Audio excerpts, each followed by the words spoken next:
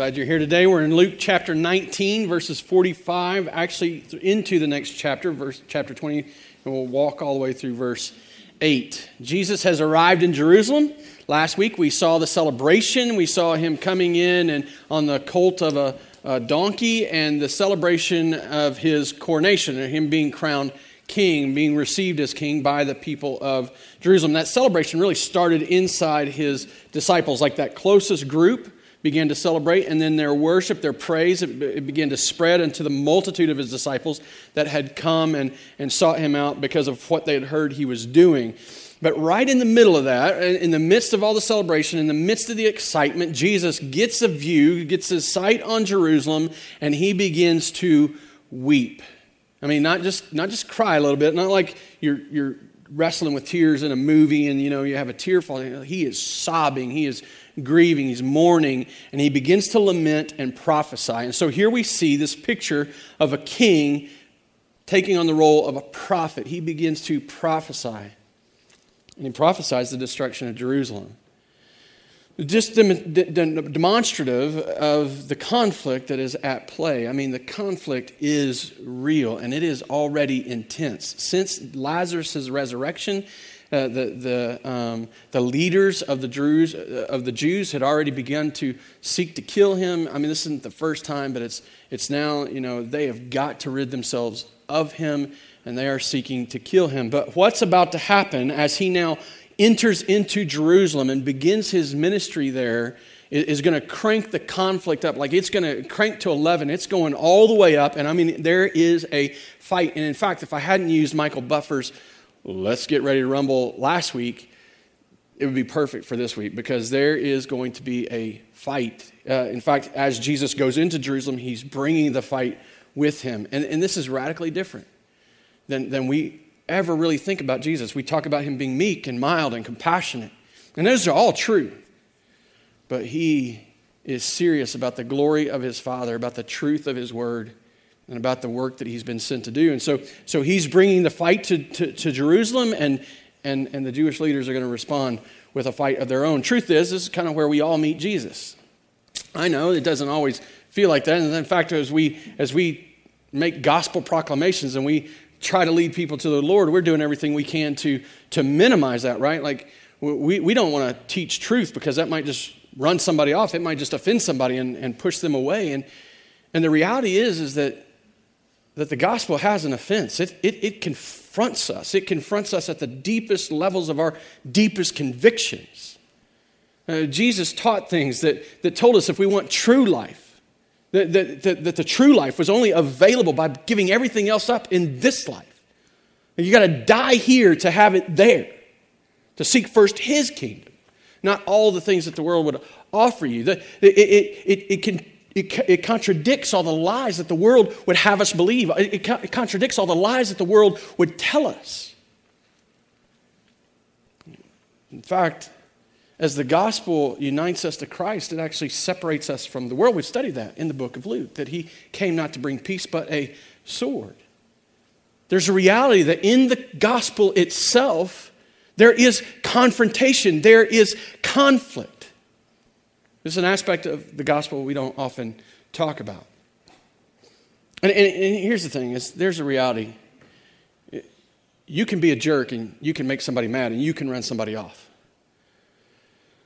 But if you follow the example of Christ and you bring truth in grace, then the gospel will confront them all they need to be confronted.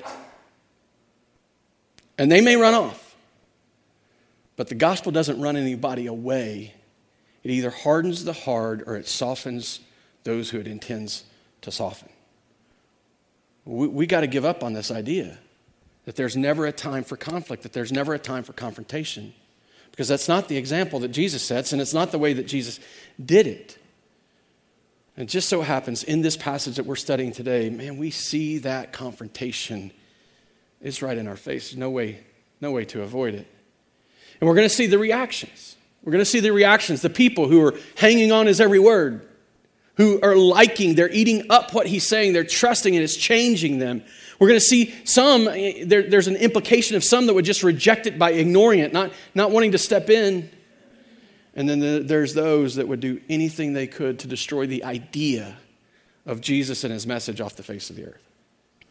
So let's study it and see what's in it for us. Starting in verse 45 of chapter 19, it says, "And he entered the temple and began to drive out those who sold, saying to them, 'It is written, my house shall be a house of prayer, but you have made it a den of robbers.'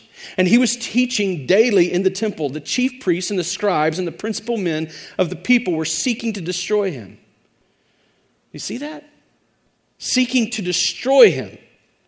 But they did not find anything they could do, for all the people were hanging on his words. Two different reactions to the same message, the same works.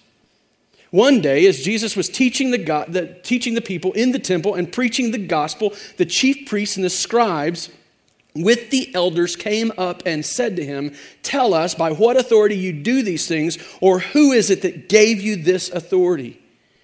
He answered them, "I also will ask you a question.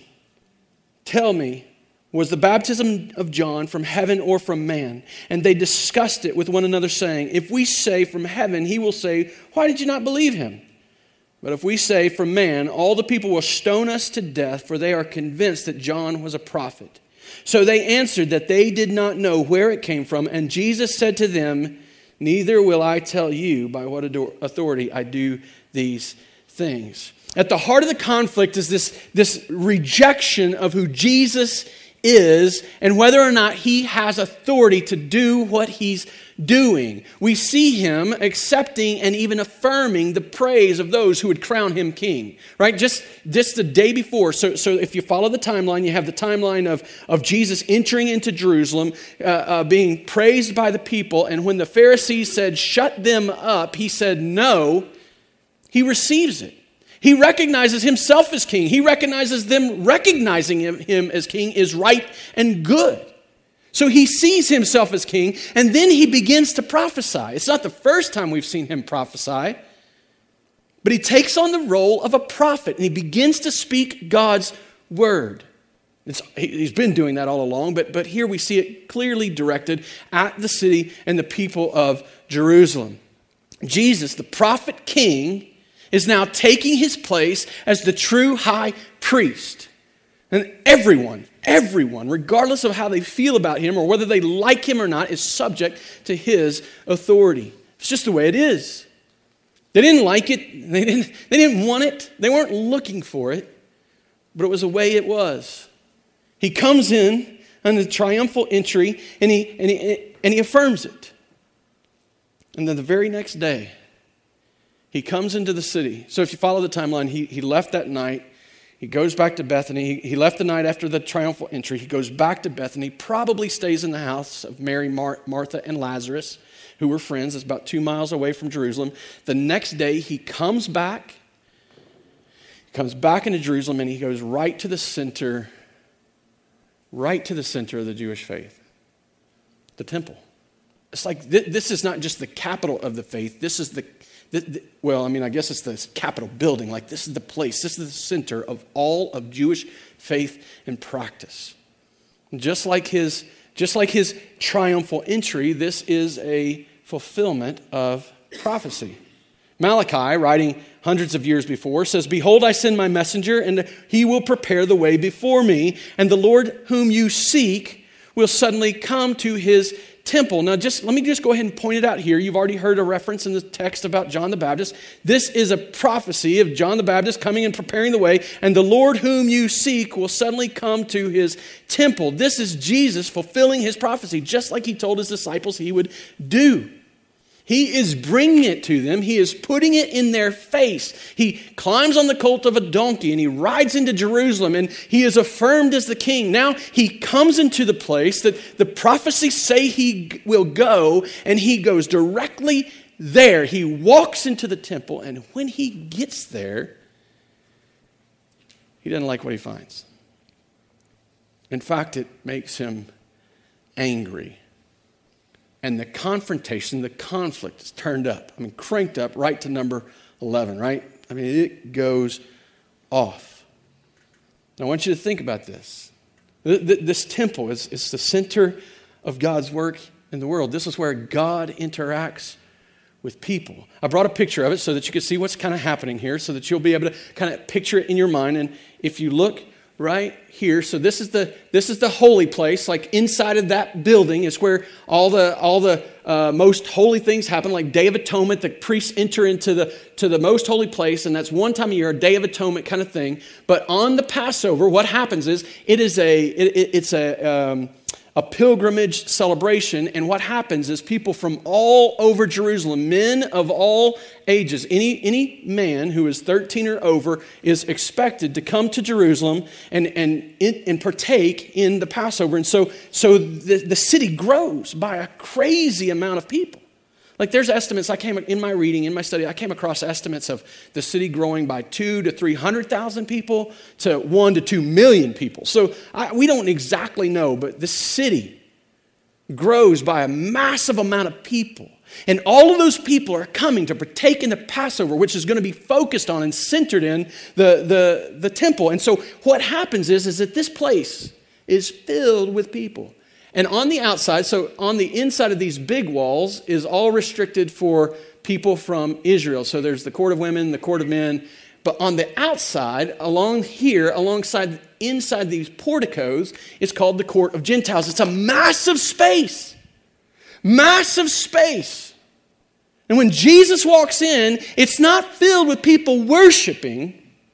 It's filled with people selling and cheating and robbing. You see, you'd think it would be convenient. You think that he would almost be excited about seeing this because, man, it would be convenient for these people who are traveling from northern Galilee coming to the temple to just be able to pick up an animal while they're there for the sacrifice. It'd just be convenient. You think that we're serving them by giving them temple money that they can use in the temple so that they can actually buy their animals to sacrifice. We're serving them, and we're not letting any of that filthy, dirty Roman money or any kind of Gentile money in. It's all good stuff. And Jesus comes in,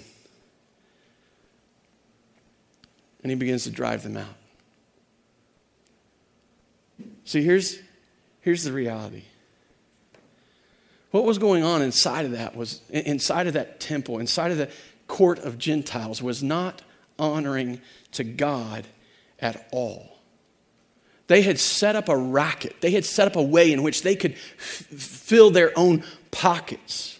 So they would come, it's convenient. We'll just buy a lamb when we get to Jerusalem. They sell them in the temple. We'll change our money and we'll buy that lamb when we get there. We don't need to carry our own.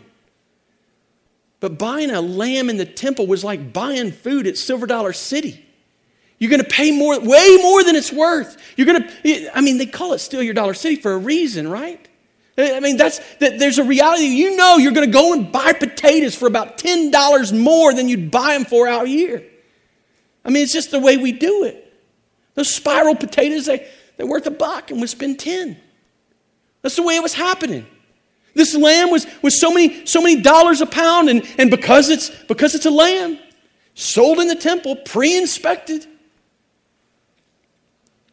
well, they'd sell it for way more than it was worth. And on top of it, not only would they sell you a pre-inspected lamb so that you didn't have to carry your own, if you did carry your own, they would inspect it for you to make sure that it meet the biblical criteria. But that's like going and getting your car inspected. It depends on who's doing the inspection to determine how the rules are going to be applied. Oh, I kind of see a blemish there. Oh, there's a spot on that one. That just doesn't meet this. You better go ahead and go buy one. So not only have you carried one there, but now it's been denied, it's been rejected, and so you got to go buy one anyway. Oh, and by the way, before you buy one, you got to exchange your money with us. But again, that wasn't even a fair trade. The exchange rates were exorbitant. And on top of that, the exchange rates were bogus. Like the temple money was only ever used in the temple. So here's what's happening. On one end of the table, you got this guy who says, hey, you want to buy something in the temple? Give me your money. I'll give you temple dollars back.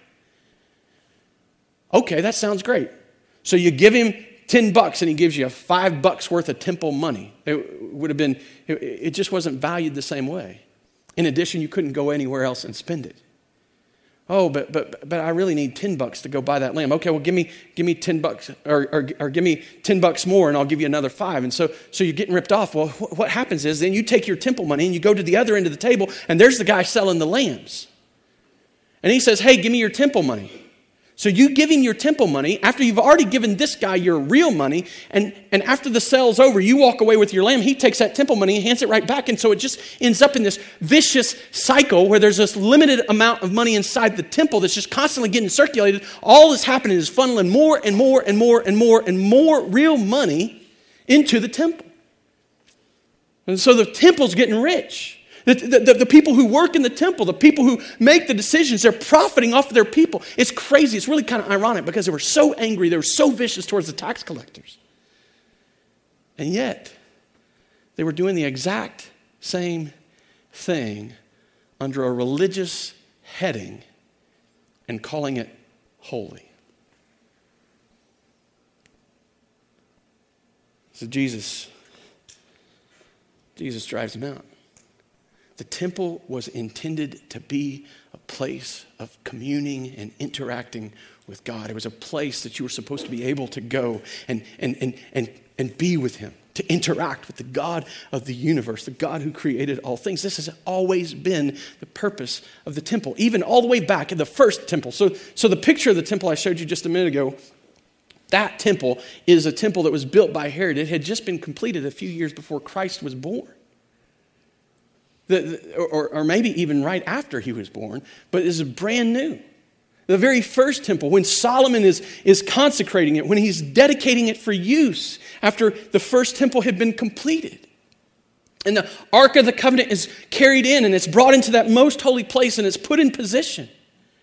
Solomon says likewise, in 1 Kings 8, 41 through 43, likewise when a foreigner, not a Jew, not somebody who has transitioned over, not someone who has become Israelite by faith or by adherence to the law. When a foreigner who is not of your people Israel comes from a far country for your name's sake. And then there's this aside, there's this statement of fact. For they shall hear of your great name and your mighty hand and of your outstretched arm. There's an expectation that as the temple serves its purpose, as God works in and among his people, the nations will hear it and come. Likewise, when a foreigner who is not of your people Israel comes from a far country for your name's sake, when he comes and prays toward this house, here in heaven your dwelling place, and do according to all for which the foreigner calls to you, in order that all the peoples of the earth may know your name and fear you, as do your people Israel, and that they may know that this house that I have built is called by your name.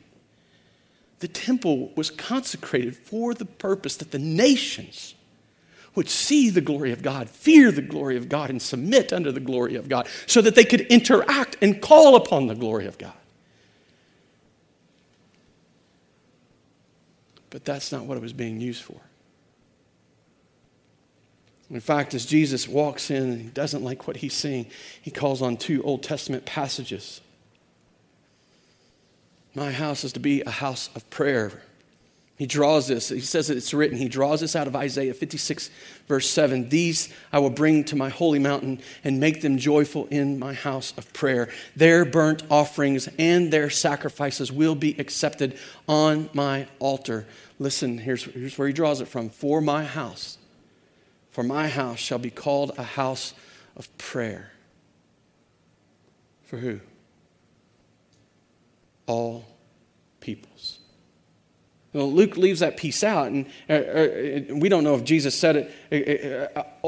Out of this telling, we don't know that Jesus necessarily said it, but he draws it from this place where his house is a house of prayer for all peoples.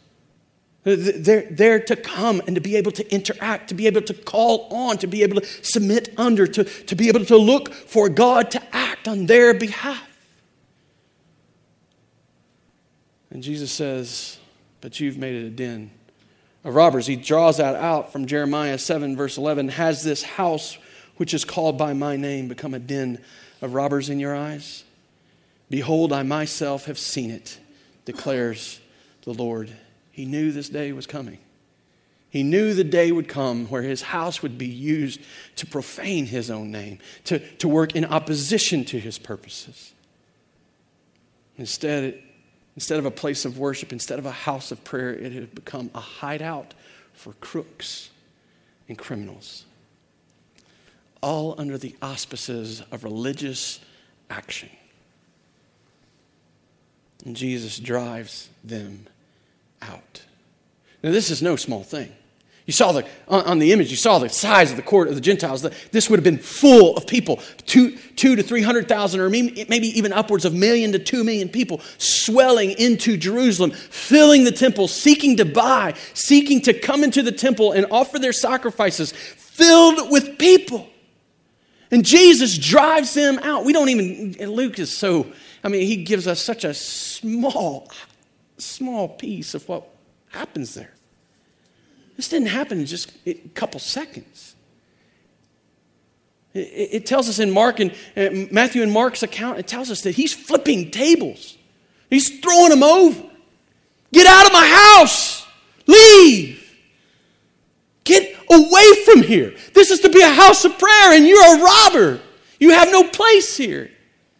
And depending on your take, John tells us another account. Some people think that it was an earlier event. Some people think it was the same event, that when Jesus was there, that he made a whip. Regardless of whether it was two accounts or one account, whether it happened early and late, or whether this all refers to one time, the reality is Jesus wasn't taking their junk. He was sending them away, and he was being forceful about it. In fact, the word that Luke chooses there, the word that he uses to express what Jesus did there, is the same word that he uses for driving out demons. There's this idea of excessive force, of expelling with force. I'm sorry, not excessive, but an idea of expelling with force, in the same way that he would drive a demon out, in the same way that he would drive evil out of a person. He's driving these crooks, these fake leaders, these false people. He's driving them out of a place that he intends for his purposes. He removes the dishonest trade that was displacing worshipers and their worship, so that the worship that was intended to take place there could take place. And what's beautiful, when he's done, every day he teaches in the temple. So this is probably Monday of the last week of his life before crucifixion. And every day from there until the day that he's tried and crucified, every day he's in the temple teaching. He displaces the impurity that man had allowed to creep in, that man had chosen to bring in. He displaces that impurity with his own purity, the purity of his presence and the purity of his message. He teaches and he takes up residence. And for that week, a week, you think about this would have been like Christmas. This would have been like Black Friday, and that's what it's called, right? Black Friday, the day after Thanksgiving. This would have been the day of the year that they expected to make the most of their money. All of these hundreds of thousands of people crowding in, wanting to buy. And Jesus stops them. So what happens? It tells us in verse 47 and 48. They got mad. He had confronted them at the place of their deepest desires, their deepest longings, and they reacted. They sought to destroy him. That's one reaction. What do we do when he tries to take something from us we love? It shouldn't surprise us, right? I mean, there's not one of us that don't have love for things that when he begins to mess with them, that we don't kind of bristle up, that we don't seek to go and do our own thing. These people were so committed to their way of life, to their own thoughts and their own promises. The promise that they'd made themselves, that they just wanted to destroy him. But they couldn't. Because the people hung on his every word. Because as Jesus was sitting there preaching and teaching in this freshly purified temple, there were people that were receiving it, believing it, and it was entering into them and changing them.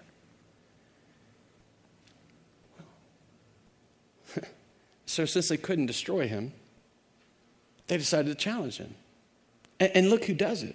Look who does it. In chapter 20, verse 1, it says, one day as Jesus was teaching in the temple and preaching the gospel, the chief priests and the scribes with the elders came up. So here you have not just average, everyday guys that work out in the synagogues. Like these aren't people who are distant from Jerusalem. These are the people who rule and reign in Jerusalem. These are the chief priests and the elders, the people who wield authority, the people who exercise authority over these people. The scribes who determine what the word says, the chief priests who enact it and enforce it, and the elders who serve as the people's leaders come to Jesus and they challenge him. By what authority do you do these things? And I think it's beautiful.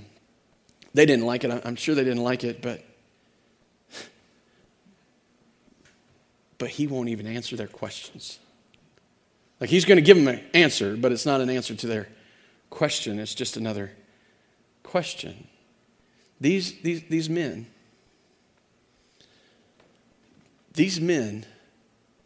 that would tell everyone else what to do would expect Jesus to submit.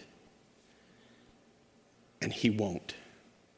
In fact, he puts them in a place where they're forced to deal with his authority. Now, here's why that's significant. So I've been kind of talking about and hinting towards the prophet, the prophet role that he fills, the king role that he fills, and there's so much more I could say about that. I won't be able to do that today. But so here's the reality: the prophet. For 400 years, they had lost the voice of the prophets. The prophets had been silent since Malachi. For 400 years, they'd been longing to hear God's voice through his prophets. And when the prophet comes, the prophet begins to point to the next prophet. And John the Baptist, that prophet, the one whom they affirmed as prophet, begins to point to Jesus as the prophet, the one who he was to be followed by. And we see Jesus take on that role and begin to prophesy and to begin to be the prophet. And they were longing for that. They were looking for the prophet. The king had been unseated. Rome was now their king. They didn't like it. They couldn't stand it. They wanted everything but that. They wanted their own king from their own people to be established for eternity. They were looking for that promise to be fulfilled. But the king had been unseated. And so for Jesus to enter into the city and be called the king, there's this massive amount of prophecy, this massive intentional moment that's being exercised and fulfilled in that process. He comes as a prophet king. And in this moment where the chief priest walks up and the elders and the scribes come to him, the people who had authority, they come to him and they challenge his authority and he puts them down. He puts them in their place and he exercises authority over them. And this prophet king displaces the priesthood. And he takes up residence in his house, the true high priest. These guys lose. I'm not going to answer your question, but I'm going to ask you a question instead. Was John the Baptist's baptism from heaven? Did he have authority to go prophesying and baptizing people? That's the question. And these guys aren't stupid. They're no dummies. They understand what's at stake here. If we begin to affirm John the Baptist, then we affirm Jesus. Because John the Baptist's message had been that Jesus was the Messiah. He had baptized Jesus, and the heavens opened up, and God spoke from heaven, and the Spirit came down on him like a dove. John saw him coming in the crowd one day, and he says, "There is the Lamb of God, come to take away the sin of the world."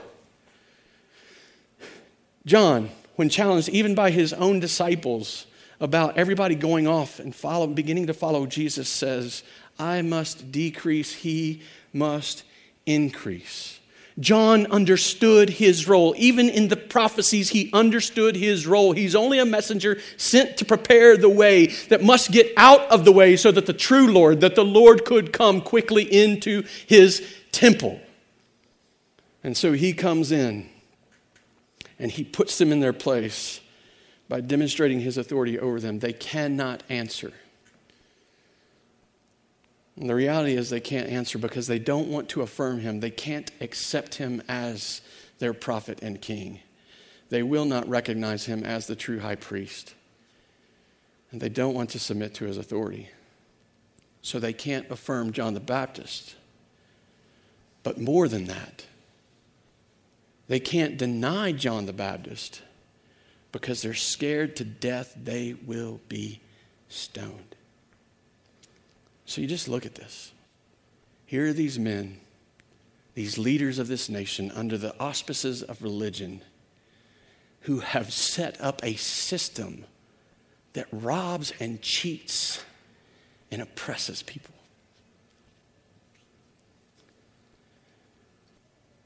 But more than they love the money, they love themselves. In fact, the temple worship was no longer about God's glory. It had become about their own.